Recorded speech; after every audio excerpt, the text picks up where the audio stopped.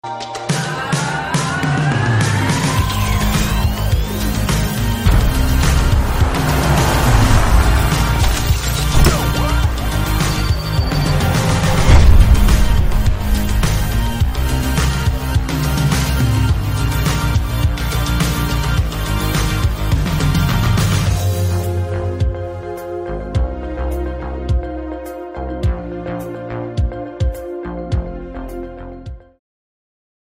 to have you guys here. It's always a treat when we do parent-child dedications and get to view that. And often the highlights for me at SunWest are the parent-child dedications, the baptism Sundays, when we have people joining membership here. And so in the new year, I just going to highlight this quick before we jump into the new series. We're having a baptism Sunday in January, and you're thinking, why so far out? Well, we've actually changed our baptism process in these days.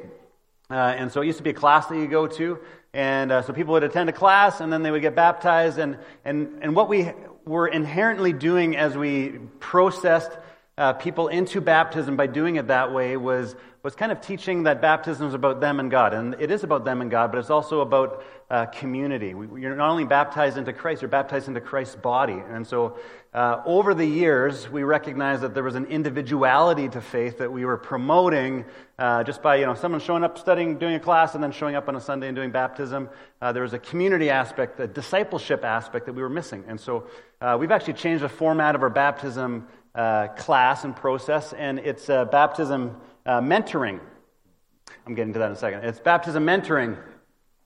And so if you want to get baptized, if you want to take that faith of just publicly declaring that you're a follower of Jesus, we invite you into a mentoring process. And so we have mentors that would meet with you multiple times, and it's a discipleship journey towards the decision to be baptized. And our hope in doing that is to actually incorporate people into the body and have a sense of community and relationship. It's not just a commitment to God, but also a commitment to people. And so if you're interested in getting baptized, let me know, or let one of our pastors know, and we'd love to get you started in that process. Okay, reunion. We're starting a new series. We just finished our last series, I Want to Believe in God, and now we're moving into a new series called Reunion, and we're looking at the good news of Jesus for seekers, saints, and sinners. And so if you are exploring Christianity, if you consider yourself a seeker, this is a great series for you to kind of engage in and find out what this gospel, what this good news, what Jesus and his message and his life and his death and resurrection, what it all means and what it's all about. And so we just invite you into the process and the journey with us. If you've been following Jesus for a long time, you've been going to church for a long time, you're thinking, man, this is just like basic stuff. I would beg to differ. I think that we have largely misunderstood the gospel, what the good news means in our world and our culture. And when you think about people even sharing the gospel, sharing the good news of Jesus, how many of us actually do that on a regular basis? My guess is that very few of us are engaged on a regular basis, which would tell me that we don't really believe it's good news. That there's something about it that we believe, and maybe we're ashamed of the gospel. We don't share the gospel. We're not really excited about it. And so why is that? I think it's because maybe we've actually misunderstood it. We don't totally buy into or actually know what Jesus was inviting us to. And so in this series, I'm going to be challenging those who have been following Jesus for a long time to actually step out and share the good news and to become people of sharing. Okay, I got a different remote. We got technical difficulties. I'm using my phone, so I keep tapping it by accident. So that's why I'm jumping ahead. So Reunion is based off a book in a series that a church called the Meeting House did. The multi-site church based out of Toronto. Bruxy Cavey is the teaching pastor at the Meeting House, and he wrote a book called Reunion. And I've been emailing with the Meeting House and Bruxy, and they have given us full thumbs up to use their material and do a series, and so we're thankful about that. And that's why I had a picture of him. I said, let's introduce ourselves to Bruxy. This is Bruxy. Everybody say hi, Bruxy. All right. That was pathetic, but that's okay. So this is Bruxy. Doesn't look like much of a pastor, does he? And one of the things I really like about Bruxy is his tattoo. And so here's a picture of him and his tattoo. And I actually don't have any tattoos. It's not because I'm against tattoos.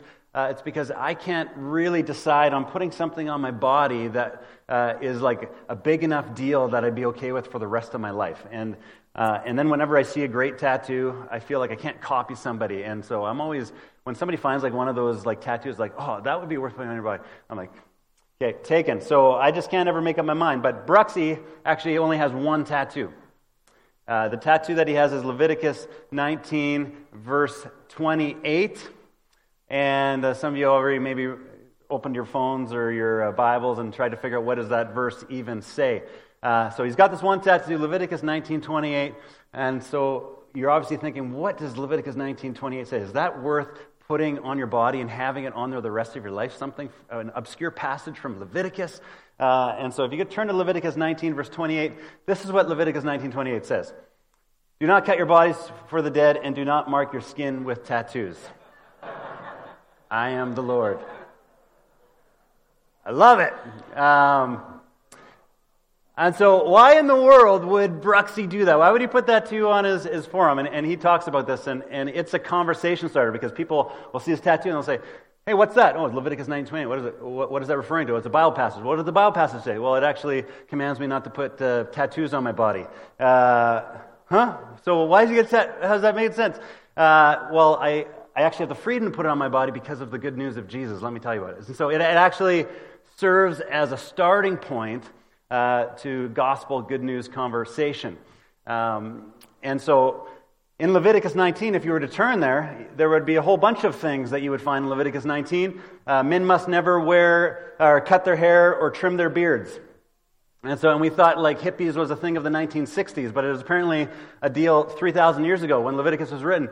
So they were commanded not to cut their hair, not to cut their beards. Farmers must never plant two kinds of crops in the same field.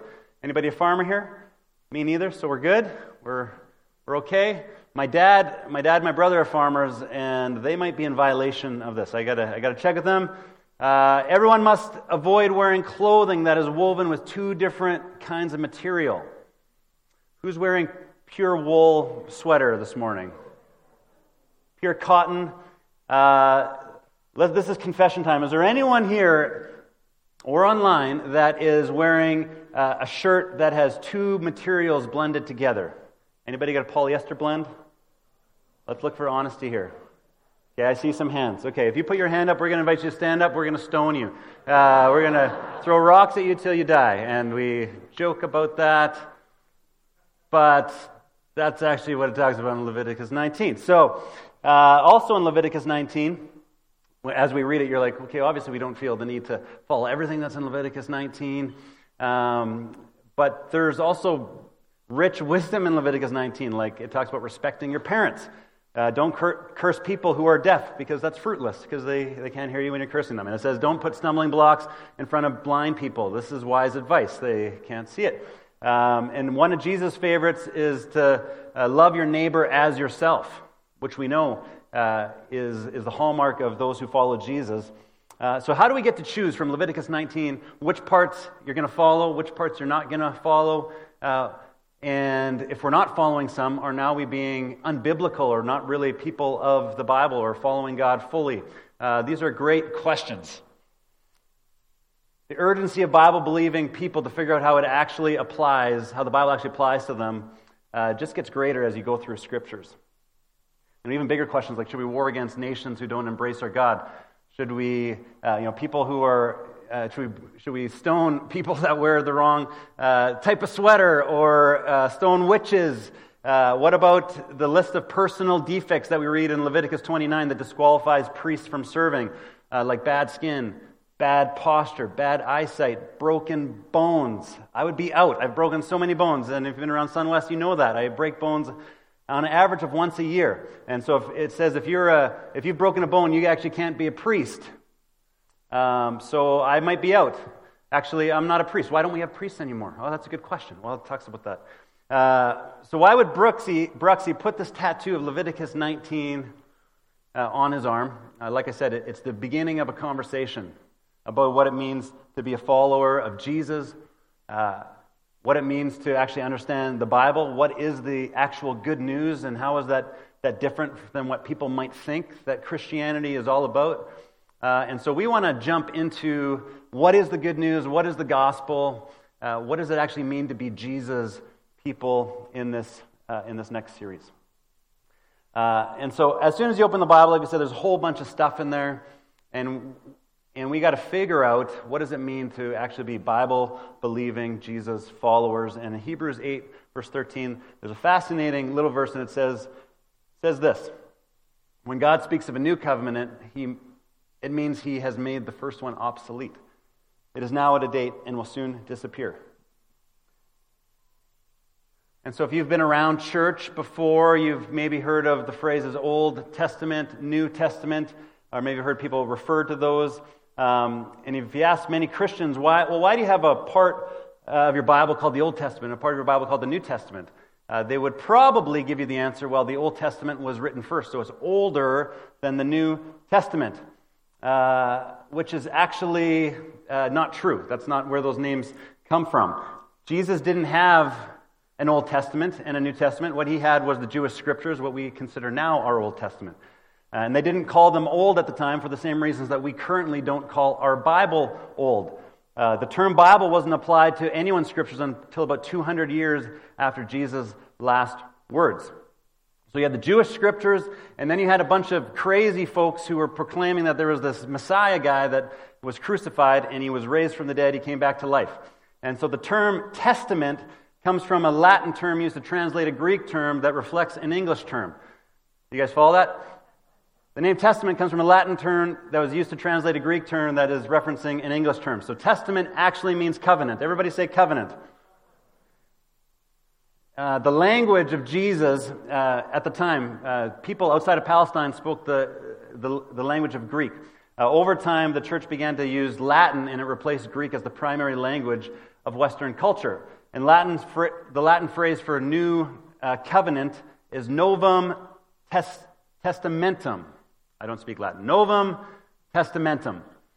So novum means new. That's Latin for new. Testamentum means covenant, is Latin for covenant. So when the Bible was translated in English, editors chose to stick with the familiar Latin term, testament, rather than use the English term covenant.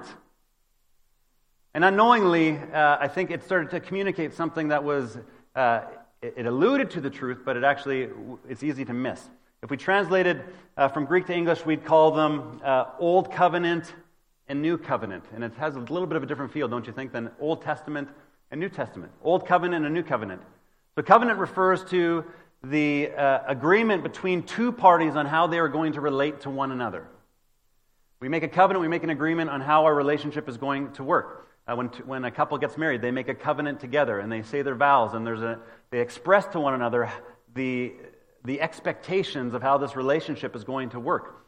And so what happened is that there was something that happened 2,000 years ago that was so world-changing, so transforming, that the early church, the early followers of Jesus, recognized that something new happened. That the old way that God had agreed to relate to his people has changed, and that there is a new covenant in place. There's something new that has taken place. Even the old covenant itself refers to this. In Jeremiah, it says, the day is coming, says the Lord, when I will make a new covenant. Everybody say new covenant. With the people of Israel, and this covenant will not be like the one I made with their ancestors when I took them by the hand and brought them out of the land of Egypt. They broke that covenant, though I loved them as a husband loves his wife, says the Lord. But this new covenant I will make with the people of Israel after those days, says the Lord. I will put my instructions deep within them, and I will write them on their hearts. I will be their God, and they will be my people. And they will not need to teach their neighbors, nor will they need to teach their relatives, saying, you should know the Lord. For everyone from the least to the greatest will know me already, says the Lord, and I will forgive their wickedness, and I will never again remember their sins. And so the writer of Hebrews, actually in Hebrews chapter 8, rewrites, he copies this Jeremiah passage, reminding those people that were part of the Old Covenant that this was God's promise from the very beginning, that he was going to do something new. And now he's saying that there's a new covenant. The old covenant is obsolete. And old can be used in a few different ways when we use the word old. So if I said, here, I want to introduce to you my old girlfriend. I could mean a couple of things by that. I could mean, I want to introduce you to my girlfriend who is rather advanced in age. And you say, that's silly, because what you're assuming I'm meaning is I would introduce you to my former girlfriend. I don't know why I'd introduce you to my former girlfriend, but there you go. If I say meet my old girlfriend, I'm probably referring to a former girlfriend. But there's many ways of I use the word old. The word obsolete that's being used here is that word that means former. Old. It was from the past. It doesn't continue. It's like an old girlfriend or boyfriend. We've moved on since then. And so Jesus, the writer of Hebrews is saying that there is an old covenant. It's obsolete. It's former. It actually doesn't continue. But there's a new covenant that is now in its place. And what is that covenant? And that's what we're going to talk about. Jesus taught that the teaching of Scriptures would somehow be fulfilled. And he mentions that in Matthew 5 and Luke 16. And so as I say this, you may think, well, didn't Jesus say, I've come to fulfill the old covenant? Yes, he did say that. And that word fulfill means he came to complete it. That's what the word means. He came to complete what that covenant was pointing towards. And now there's something new that is happening. So we don't have to throw out the first half of our Bibles, far from it, because the first half, the Old Covenant, actually tells us the story of God. It teaches what God is like. It tells the story of God's people. It shows how people were trying to get to God. It actually shows us how we all try to get to God and how it doesn't even work. And Paul, the Apostle Paul himself says, why did we have the law? Well, the law existed to show us our need for God, to show us that we are sinful, to show us that we have something that we cannot conquer without God's help. That's what the law came to expose and show us. And so absolutely, the Old Covenant actually teaches us, it shows us, and it makes way for the new thing that God is doing and that God did. So what happened between the Old Covenant and the New Covenant? Well, Jesus happened. That's what happened. And so that's one of those times in church when you don't know where the right answer is, you just say Jesus. That's the right answer. What happened? Jesus happened. And one of the things Jesus said during his time on earth was this. And this is the way to have eternal life. Okay, so pause. If somebody said that to you, you would be very curious on what they were about to say next. Yes? This is the way to have eternal life. Okay, I'm listening. And eternal life, just to break down, we're going through some terms I know this morning because I want us to understand what we're talking about when we talk about gospel and good news and eternal life and covenant. And so when he says, this is the way to have eternal life, that term, eternal life, has a depth of meaning. It means quantitative and qualitative life. Sometimes we think eternal life means life after I die. There is this everlasting life component to the word eternal life. But there's also a quantitative component to it of a full life, eternal life, this everlasting, the Greek word is zoe, this everlasting zoe life that's full, rich, satisfying. It's the thing that God created you for.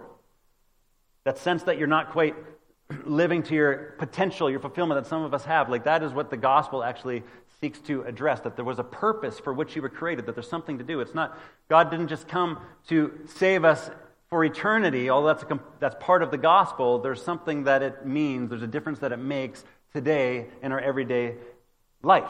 And so Jesus says, this is the way to have eternal life. So we lean in, we pay attention. What is he going to say? Does he refer to the Ten Commandments? Keep the Ten Commandments.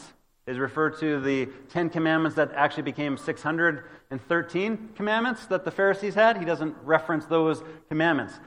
Depending on your faith background, does he point us towards an eightfold path or four noble truths or 5 pillars or the 7 sacraments? He doesn't lead us towards Catholicism. Obviously, he doesn't lead us towards Islam or Buddhism or any of those other practices. He leads us to where? Where does he lead us? Well, this is what he says. This is eternal life, to know you, the only true God, and Jesus Christ, the one you sent to earth. This is eternal life, to know God and to know his Son, Jesus. Now, the word to know means more than just intellectual knowledge. To really know a person, you have to have a deep, intimate union with that person. And this is obvious if you read through the Bible. You very early on, if you read in Genesis chapter 4 in the King James translation, it actually says, Adam knew Eve and she conceived. Now, I don't think that means that Adam was kind of sitting there studying Eve, being like, hey, Eve is 5'3", she's got brown hair, brown eyes, and then all of a sudden when he knew Eve enough, like she just popped a baby, it's like, okay, I hit that intellectual knowledge point. That's not what it means. Similarly, when in Matthew chapter 1 it says Joseph knew Mary not till she had brought forth her firstborn son, which is saying that Joseph wasn't intimate with Mary in a certain way, and so Jesus was born from a virgin.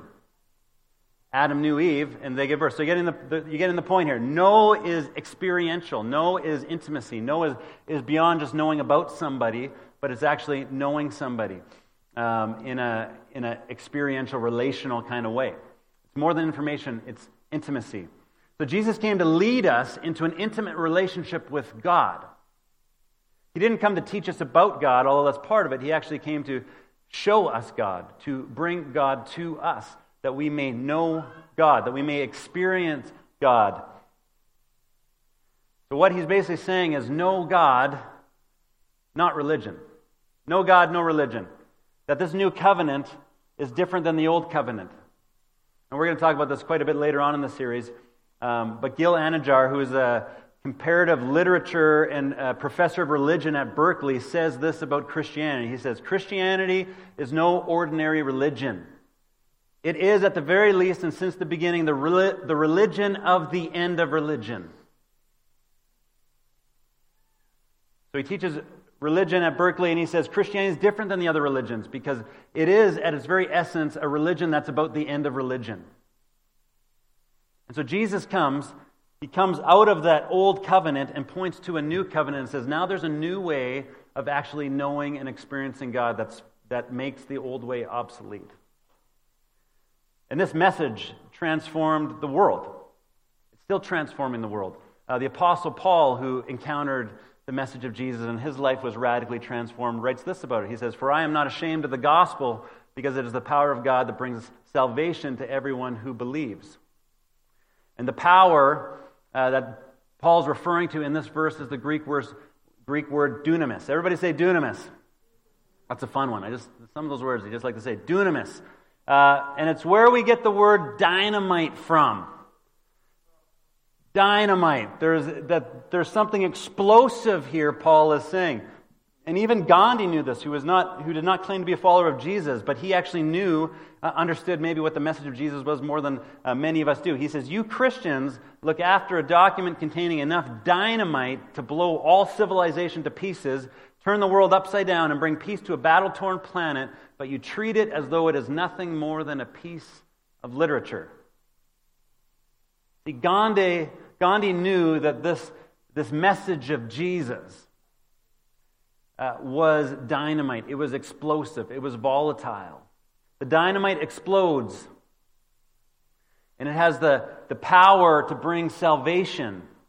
And this word salvation is the word sozo in the original language, and it means to heal, to deliver, to restore, to reconcile. So Paul's saying, I'm not ashamed of the gospel because it's the dynamite, it's the power, it's the explosive message of God that brings healing, deliverance, restoration, reconciliation to anyone who would believe and trust in it. So now we get to the crux of it, is this word gospel. Paul says, so I'm not ashamed of the gospel. What does this word mean? Well, the message is so transformative, this message actually had to have its own name. It had to be called something. Jesus and his earliest followers, called it gospel, which means good news, and the early Christians used it to mean good news. It's the best news you'll ever get. It's the best news you'll ever hear. The English word gospel comes from the Old English word Godspell, meaning good tale or good story. Translators chose this word to communicate what the original Greek text was, which was euangelion. So say that word, euangelion. There's going to be a Greek test at the end of this morning. We're just getting you prepared for all the words and language we're going to use in this series. So euangelion is the word that we translate gospel or good news. It's where we get a bunch of English words. Evangel, which is the good news of Jesus, Evangelism and evangelize is describing people who share their faith. Evangelist is one who does evangelism. Evangelical, and that word is often misunderstood. In some countries, the word evangelical is synonymous with particular religious and political views, whereas it simply means people who are all about the good news about Jesus. And I can remember years ago, I was doing my devos at a Starbucks, and this lady came up to me, and she looked at me, journaling and having my Bible open, and said, "Are you an evangelical Christian?" I said, "Well, that depends." What do you mean by that? If you mean someone who is like passionate and excited about the good news about Jesus, then absolutely. But if you mean a whole bunch of other connotations about religious and political views and means a whole bunch of things, I said maybe not. So we have to talk about what that word means. But at the very foundation of that word is just an evangelical is someone who is passionate about the good news about Jesus. The gospel of Jesus is really good news for everyone, and that's why Paul wasn't ashamed to talk about it even at the expense of his own life, because he believed that what he had was so powerful that everybody in the world needed to know it. And so this word, euangelion, was a word that the ancient empires would use if they had won a war and there was peace in the land and there was security in the land. They would send word out to all the citizens of that kingdom, and that word would be called euangelion. Here's the good news of what just happened. Did you guys hear that we won the war and now we can live at peace because of what has happened? It was the word that was used when new royalty was born. So if there was a new king that was born, then the acting king would send out a word to the citizens and say, "Hey, did you hear the good news? Did you hear the gospel? That there was a new king that was born." When something wonderfully world-changing happens, at that time, there was news that everybody in the whole kingdom would have to know. They would send out euangelion. They would send out good news so that they could tell everyone in the kingdom what had been going on. And so this word had context at the time that Jesus was living. Euangelion, the good news, the gospel news that something has happened. Something good has happened. Something world-changing has happened. That a new king is here. That there's a new regime that is coming in. Jesus and his earliest followers chose this word to summarize the good news and the message and the hope that Jesus brought. This hope of salvation, of healing, of reconciliation. This reunion message of actually humanity coming back together with God. And it's far more than just a spiritual message. It's far more than this thing that happens when you die. It is very much a here and now, this worldly message that has implications for today. In a couple months, we're going to be celebrating Christmas. And in the Christmas story, these angels show up on the scene and they bring good news. They bring euangelion to some shepherds in the field. When Jesus was born, the angels show up to these shepherds, and this is what the angels said. They said, "Don't be afraid. I bring you good news that will bring great joy for all people." Good news, great joy, all people. Good news, great joy, all people. Can you say those three phrases with me? Good news, great joy, all people. I want to just pause here for 1 second. This was a word that came 2,000 years ago, but it's the new covenant. It's the gospel that is still transforming lives today. And we think of our political landscape, our world landscape, and you think of this proclamation, good news of great joy for all people. How much do we need the good news today, if that is true? That something has happened that is great news that's going to bring great joy for all people, no matter who you are, where you're coming from. If it's true, this ought to be news that we can get behind and that we should be excited about and that we should be willing to share. And if it's good news that brings great joy, then we should be sharing it in a way that is positive and hopeful And this is where we get really confused when we talk about the gospel, because often it gets shared in ways that don't feel that joyful, that aren't communicated in such a way that it's good news. It actually sounds, when some people talk about the gospel, it sounds like bad news, and they're not joyful, they're very angry. So there's a disconnect between the message and how it's being communicated. When proclaimed this way, it creates this inherent disconnect because the substance of the message is different than the way that it's being delivered. And so I wonder if we've actually understood what this good news of great joy for all people is all about. And it's true that some good news only makes sense if you understand the bad news. So, for example, if your doctor says, I have good news for you, I think you have a good chance of beating this cancer. I mean, that's great news. But if you didn't know you had cancer, that's not good news. You know what I'm saying?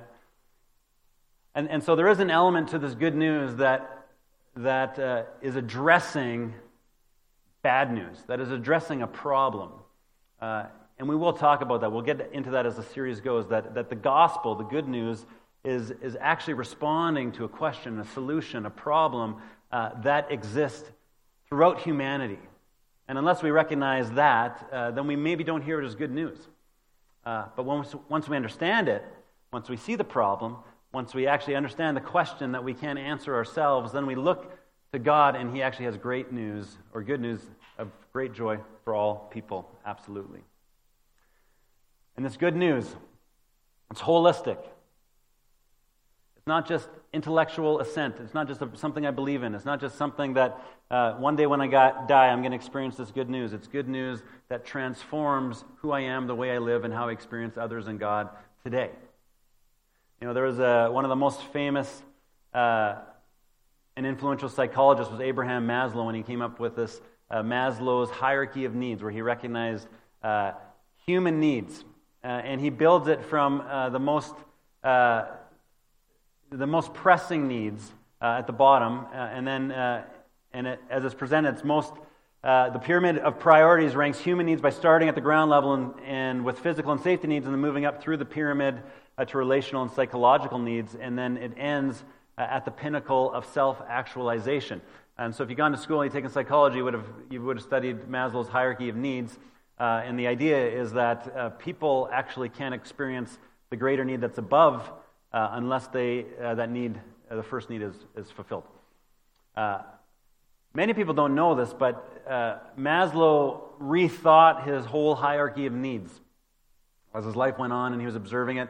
Not that he didn't see it as true, but he saw that there were some pieces that were missing. And later on, he added another level at the top. The level of transcendence. The highest of all human needs is the need to move beyond ourselves, to be freed from our own ego addiction. Our highest need is to be known and to know something that is greater than ourselves, and to participate in that higher reality. The gospel, the good news of Jesus, this euangelion, actually brings humanity to a place where these needs are actually met in the gospel. And ultimately, it brings us to a place of recognizing that God is God and that we are not. And we'll talk about this in the next couple of weeks, but that Jesus came as Lord, and we make our lives about something that is beyond ourselves, that actually is for our joy and our benefit. That's the irony of the gospel. But it responds to other human needs: acceptance, forgiveness, the purpose, security.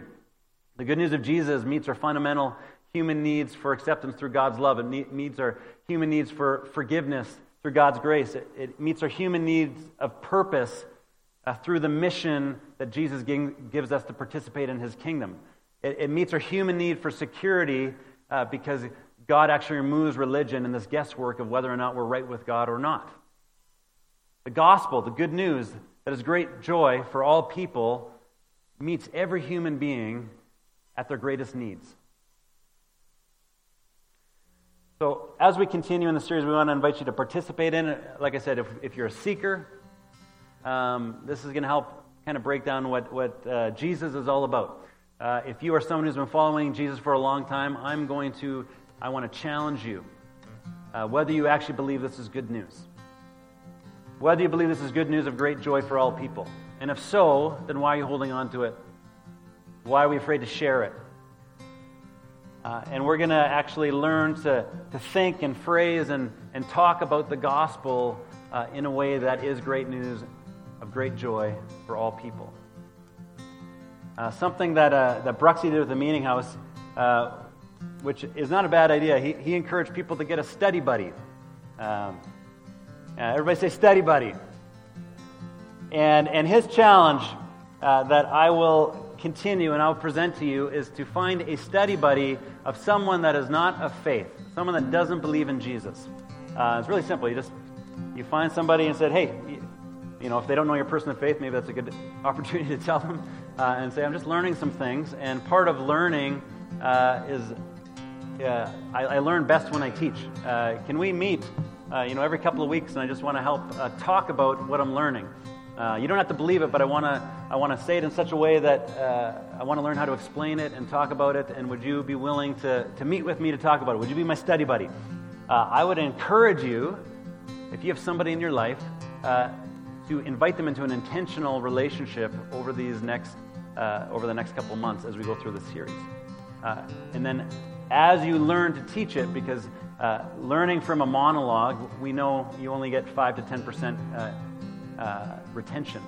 But as soon as you move to teaching, you actually learn something in a whole different level. And so I would invite you to take that risk, to share what you're learning, to find a study buddy, and then share with them the good news that brings great joy for all people.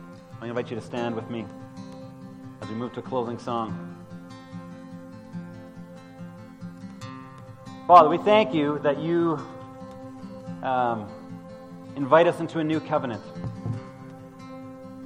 Lord, we thank you that we don't have to run around and find sacrifices and do all these religious acts to somehow be made right with you. Lord, that you made a way for us to have eternal life, full life, forever.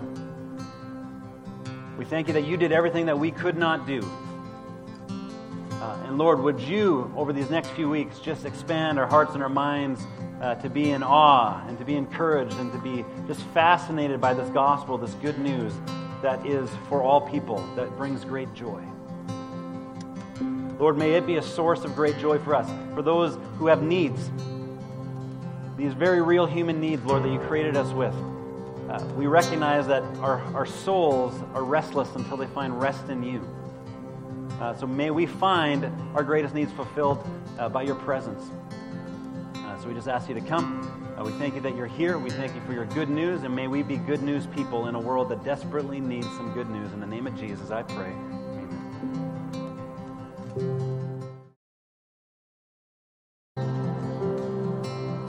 Thank you for gathering and joining this morning. I'm excited about what the Lord is going to stir in us as we go through this series. And again, I do believe it's good news of great joy for all people. And so whichever one of those that you identify with, seeker, saint, or sinner, this is a series for all of us because Jesus came for all people. And so maybe you're trying to figure out this faith thing. I would just invite you to lean in, to move through the series with us. And if you feel stale in your faith, if you feel like you're stuck, I would invite you to lean in and rediscover why this is such good news. And start to challenge yourself to step out and to be people that proclaim good news to other people. Like I said, our world desperately needs this. If you would like prayer for anything, we have prayer teams available at the end of service. They'll be at the front. We'd love to pray with you. Reminder that Starting Point week 2 is happening in a few minutes in the staff lounge. Let me pray again, and I bless you as you leave. So, Father, we just thank you again for freedom. We thank you that we can gather. Lord, we thank you for community. Lord, it's been so obvious that one of our great needs that we have as humans is relationships. Lord, to see these babies and these families come together, to see a community stand up and affirm one another is a beautiful picture of what you invite us to. So, Lord, for those in this place that feel isolated and feel alone in these days, would you draw near to them? Would you comfort them? Would you encourage them to step out? I Thank you that we're not on this journey alone, that you're with us and that you've called us to be with one another. Thank you that you go with us. In Jesus' name I pray. Amen. Have a great week. We'll see you guys next week.